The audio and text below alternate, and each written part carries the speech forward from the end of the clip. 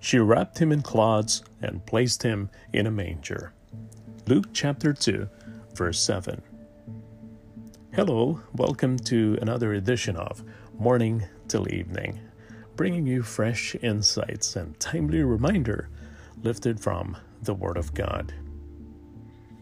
Silent Night is a favorite Christmas song for many people around the world.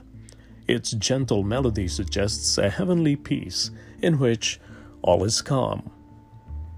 But our usual picture of the birth of Jesus is far from calm. Above the fields near Bethlehem, an angel army sings out, announcing the glory of God. Back in town, shepherds and wise men and sheep, cows, camels, and gifts are all crowded together in a stable. And somewhere in the midst of all that commotion is the baby Jesus. But hold on! The wise men don't show up until later. So let's take them out of the picture along with their gifts.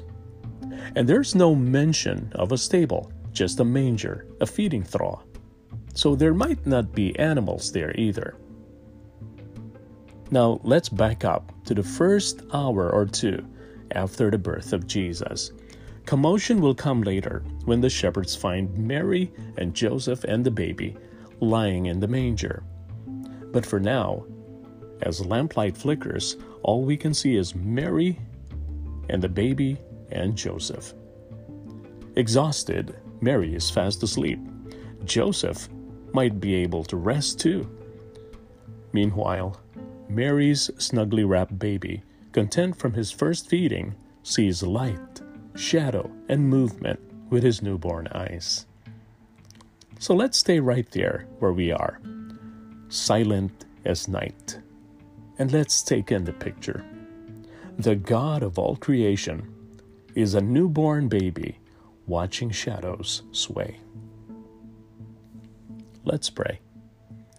Lord Jesus, on that night long ago, you came to be God with us, one of us. Thank you. In your name we pray. Amen. And so goes today's edition of Morning Till Evening. Thank you again for joining me. Until next time, this is Jeremiah. Stay strong, be well, and have a wonderful day with Jesus.